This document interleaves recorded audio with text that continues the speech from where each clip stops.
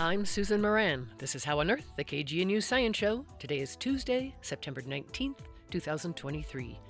Coming up, in a word, plastics. That is, the immense problem of plastic pollution and how to tackle it.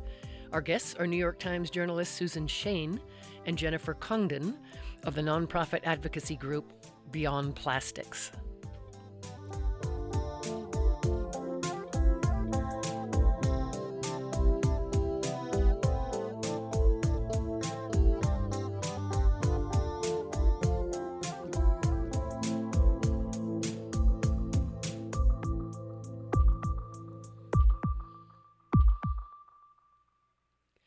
You're listening to How on Earth, the KGNU Science Show. I'm Susan Moran.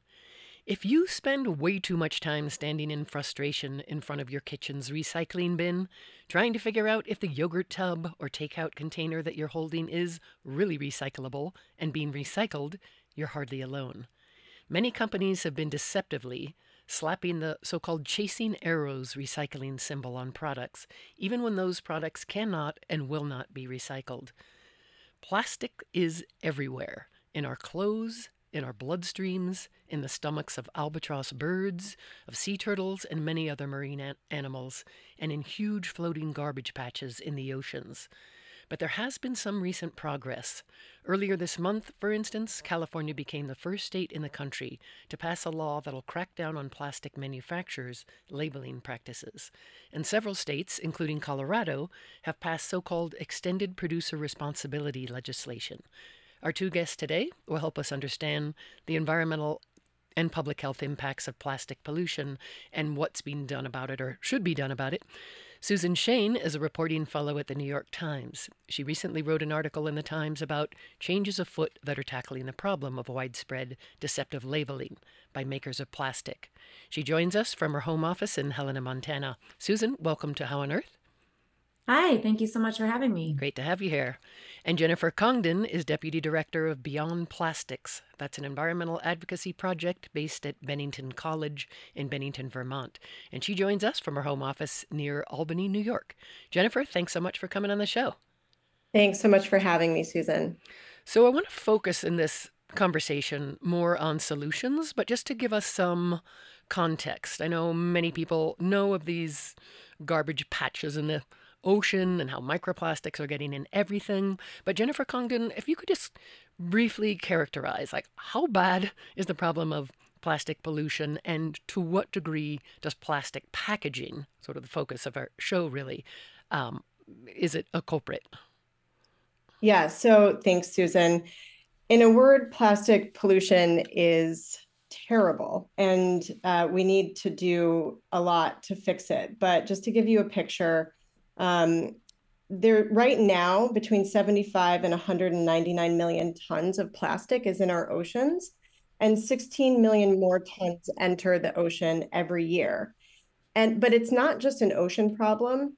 Recent research from the summer actually showed that the concentrations of plastic in freshwater environments are higher than those found in even those ocean garbage patches. And is that coming from wastewater treatment, like microplastics in wastewater?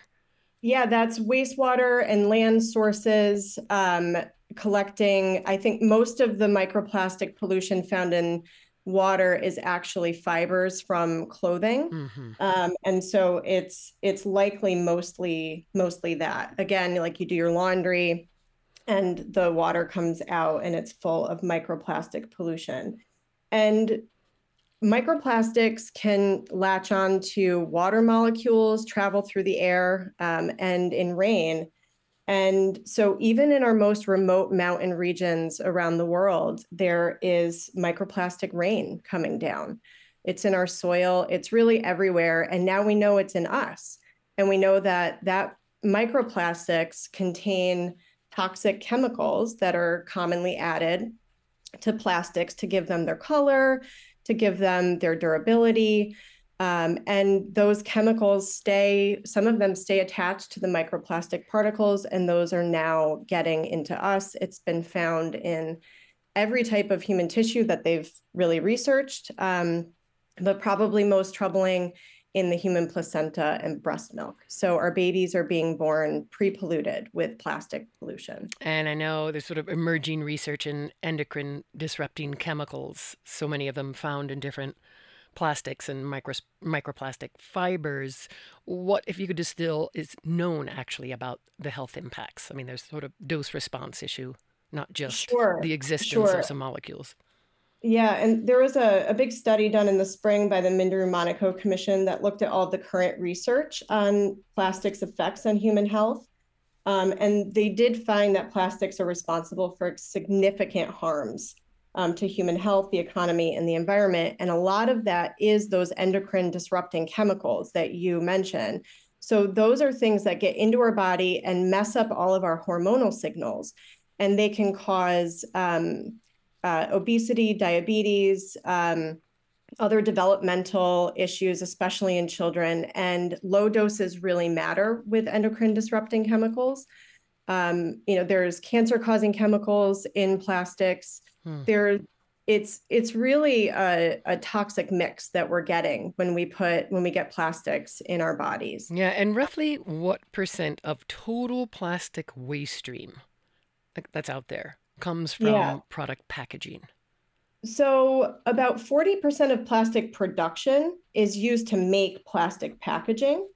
And of all the waste generated in the United States, about 12% of that is plastic. 30% of all waste is packaging in total. So, and some of that is mixed and they can't separate it out into plastics. So those are the numbers we're looking at, which means that if we want to deal with plastic, and actually plastic packaging is one of the largest contributors, that and fabric, to the microplastics and the plastics we're finding in water systems.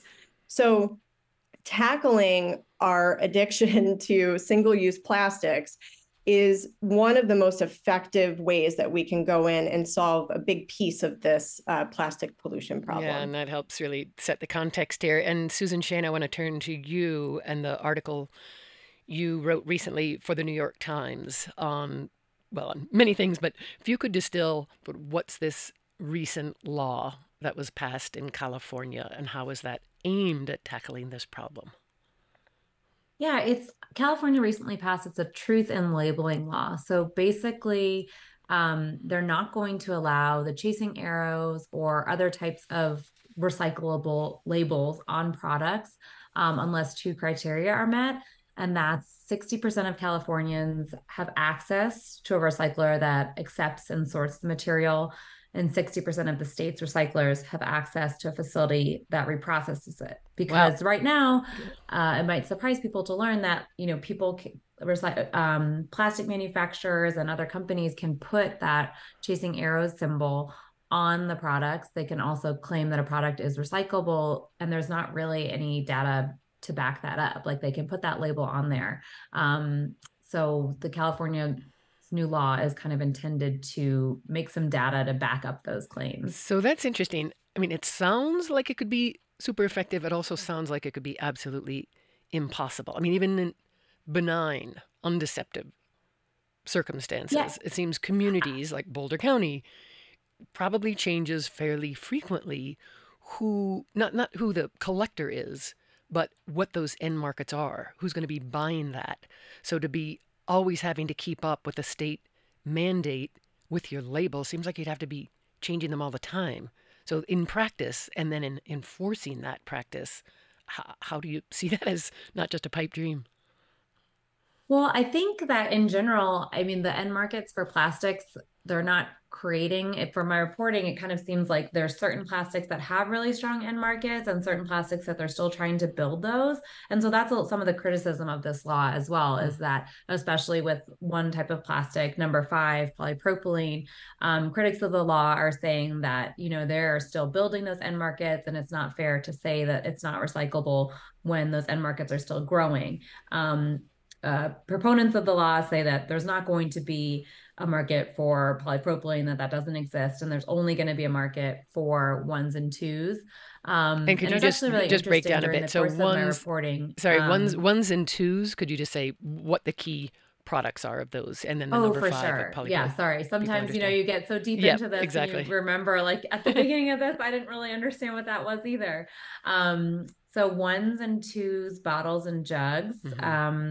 Those are the types of products that are most readily recyclable and that have the strongest ends market. So that's things like your milk jugs, your laundry detergent, things like that, like cleaners that are not in shrink sleeves. So that's really important. If there's a plastic shrink sleeve around any of those products, which I've started to notice more and more of, you have to cut those off or they won't get recycled. And because they're just not recyclable and there's such a mix of compounds in them? I think it's just because something about, I'm not sure, maybe Jennifer can explain why the shrink sleeves, I think they mess up the recycling processors. Yeah, Jennifer, if you could just add a bit there. Sure. Yeah. Any plastic film can't go through a regular material recovery facility, what we lovingly call MRFs in our world. And because it just gums up the works, basically. Got it. Yeah. Okay. And then number 5, the polypropylene are essentially what kind of products? That's like yogurt tubs, cottage cheese containers. I think berry containers also, I've noticed. So yeah, it seems like those, when I'm looking at my plastic in my house, it seems like those are the most common is 1, 2s, and 5s. And I'm curious, how unique is this California law and how other states, including Colorado, particularly on the labeling front right now, are trying to or already adopting these kind of mandates? I believe California is one of the first states to pass a law like this. Oregon is currently looking at something like this as well. And they are considering including polypropylene on their list of materials that municipalities within the state will be required to collect and sort and sell.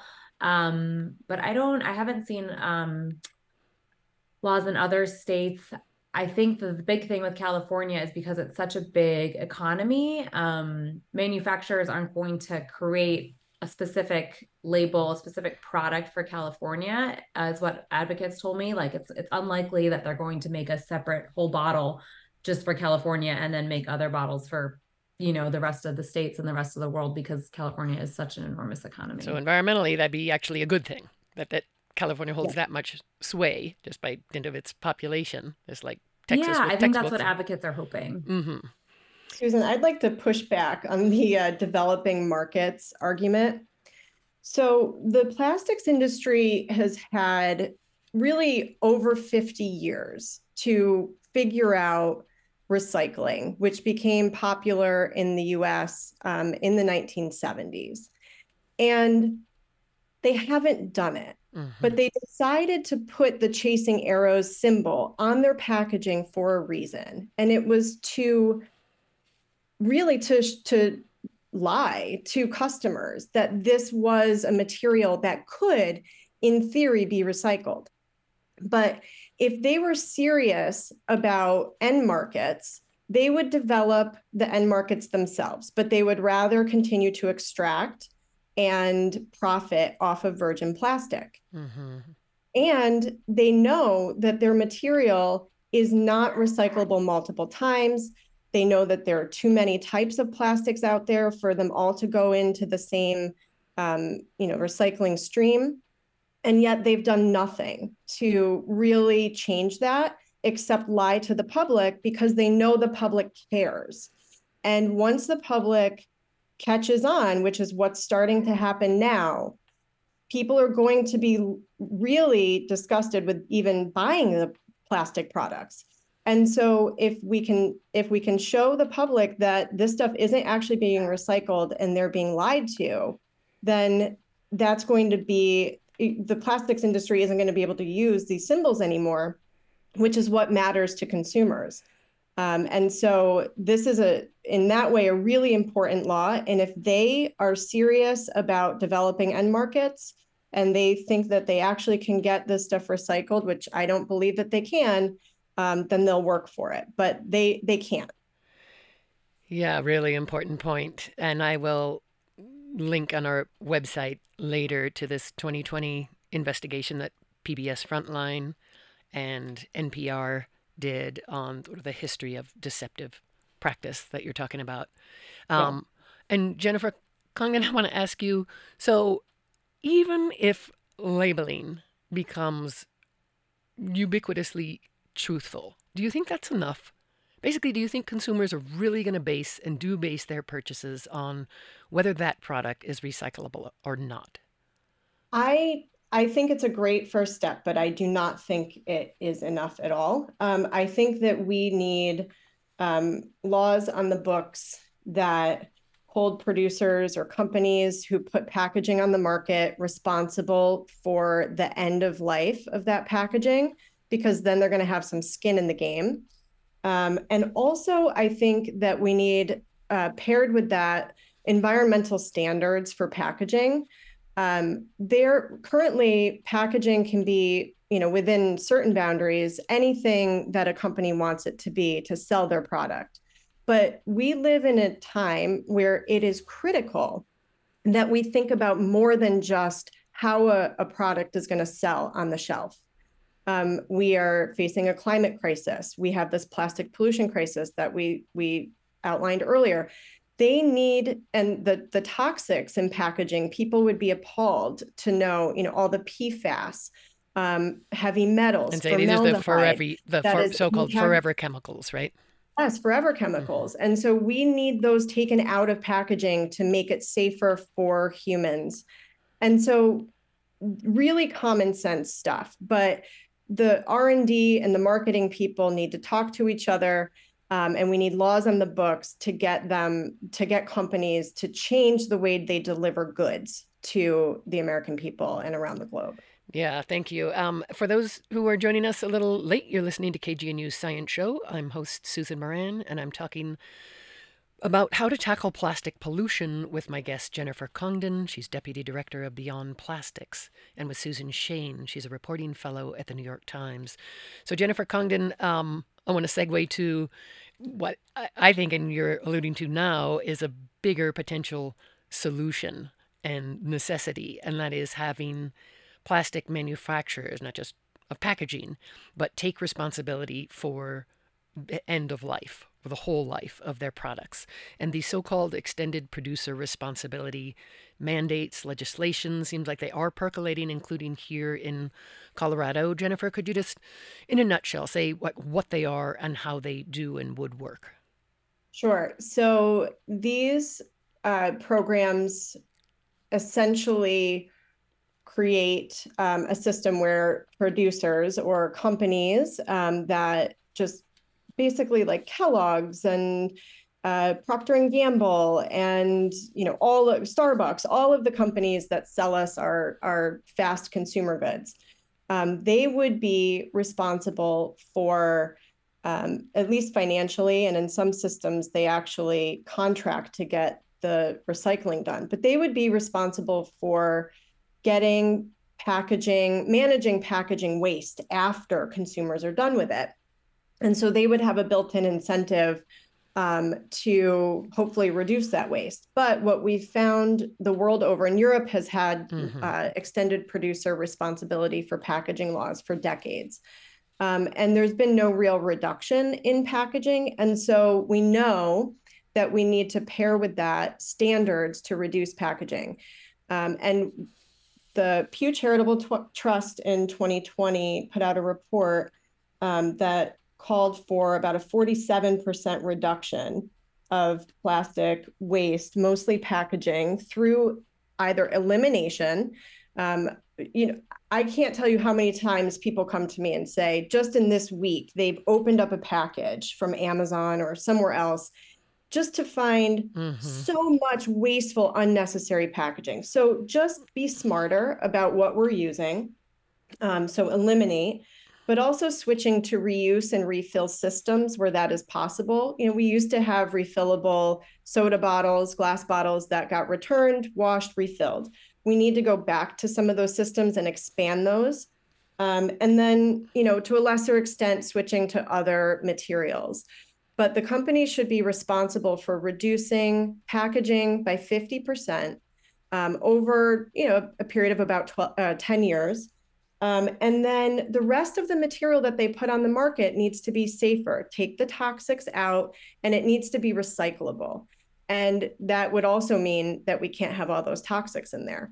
So that environmental standards for packaging added to, they are responsible for achieving recycling rates at the end of the packaging life, is going to get them involved in being part of the solution instead of part of the problem. Yeah, and I'll ask you, but first, Susan, Shane, given your reporting for the Times and elsewhere, are you seeing much buy-in or by and large pushback from the industry on these extended producer responsibility bills, both California, Colorado, and elsewhere? I mean, I think with both the Truth in Labeling Law and the Extended Producer Responsibility Law, I don't remember exactly who was on the list of opponents for both of them, but I definitely saw plastics producers on different lists of people who oppose the law. I think one of the arguments that I heard from the industry specifically about the Truth in Labeling Law was that they didn't want like a patchwork of laws across the country, for them to have a follow a certain law in California and a different law in other states. That was their argument for against the Truth in Labeling Law, at least. Great. Right. Let's do it nationwide. I love that. And are there legislators, policymakers who are on that sort of federal front trying to push for it? There is the Break Free from Plastic Pollution Act, Jennifer. I don't know if you want to talk about that. There is definitely some movement at the federal level. I think we're still, I say that, obviously I would love to see a federal law. It takes a little while usually to get there. So a few states may have to go first, but the Break Free from Plastic Pollution Act has a bunch of these components that we've talked about already: truth in labeling, extended producer responsibility, a national bottle bill, because that's actually one of the few ways that plastics get captured in a way that allows them to be recycled, is through bottle bills, because it's a one resin type getting sorted, and it's a cleaner stream. It's not as contaminated as other sources. So that bill has a lot of really great pieces in it, and we definitely support that and do some work on it on the national level. And I'm curious, Jennifer Congdon, initially, where do you stand on what some would call a solution to the problem, others would surely call just a contributor to the problem, and that is turning plastic waste into fuel? I mean, there's several facilities in the U.S. that are doing it. So what's your position on it, and at best and at worst, how could it work? Well, I'll just say, we're in the midst of Climate Week, and the last thing that we need is to turn plastics into more fossil fuel. Essentially, that's what plastics are, right? Oil and gas gets extracted. You add chemicals to it and do some chemistry to the oil and gas. You turn it into plastic.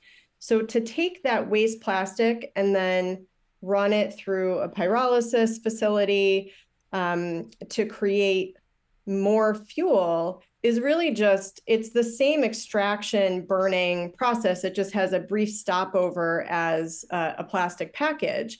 And it's, where tons of chemicals are added to make it durable and colorful. So I just want to interject a bit. So what does Department of Energy say, for instance, in terms of the comparison, just on a CO2 emissions perspective? Right. So it is doing a CO2 emissions analysis on, like, quote unquote, a biofuel is really complex. And there's all sorts of factors that have to go into it. It is, even if it is fewer, I actually don't know what DOE says on this today, because they changed their position a few times over the past few decades, but it is not an answer to the problem. And it's a distraction from what we really need to do, which is reduce plastic. And I think we may have a follow-up show on that because I think there's a lot about that. Also, the cracker plants turning plastic into more plastic. But for now, we just have time for one quick question and quick answer. First to you, Susan Shane, if there's one thing you would suggest that people, consumers, listeners can do to, do their part or learn more on the plastic front, what would that be? Yeah. I think manufacturers are going to do what makes them money, besides all these laws. So I think if people care about plastic, looking for products that are not made of plastic or that are made of recyclable plastic, I think they're going to give the consumers what they want. So if you're looking for things that are highly recyclable, paper, aluminum, glass, or, doing refillables like Jennifer was talking about. Thank you. And Jennifer Congdon, one thing that you would suggest or take away? I hope that people will get involved in getting strong legislation passed at the local and state level. And we're happy to work with them. We have programs that help citizens work on these very laws in their local communities. So get involved with us and get strong policies passed. We need systemic change here. Thank you so much. That was Jennifer Congdon, Deputy Director of Beyond Plastics, and Susan Shane, a reporting fellow at the New York Times. And I'll link to the websites and articles and different reports. Jennifer Congdon, thank you so much for coming on the show. Thanks for having me, Susan. And Susan Shane, thank you so much. Thank you.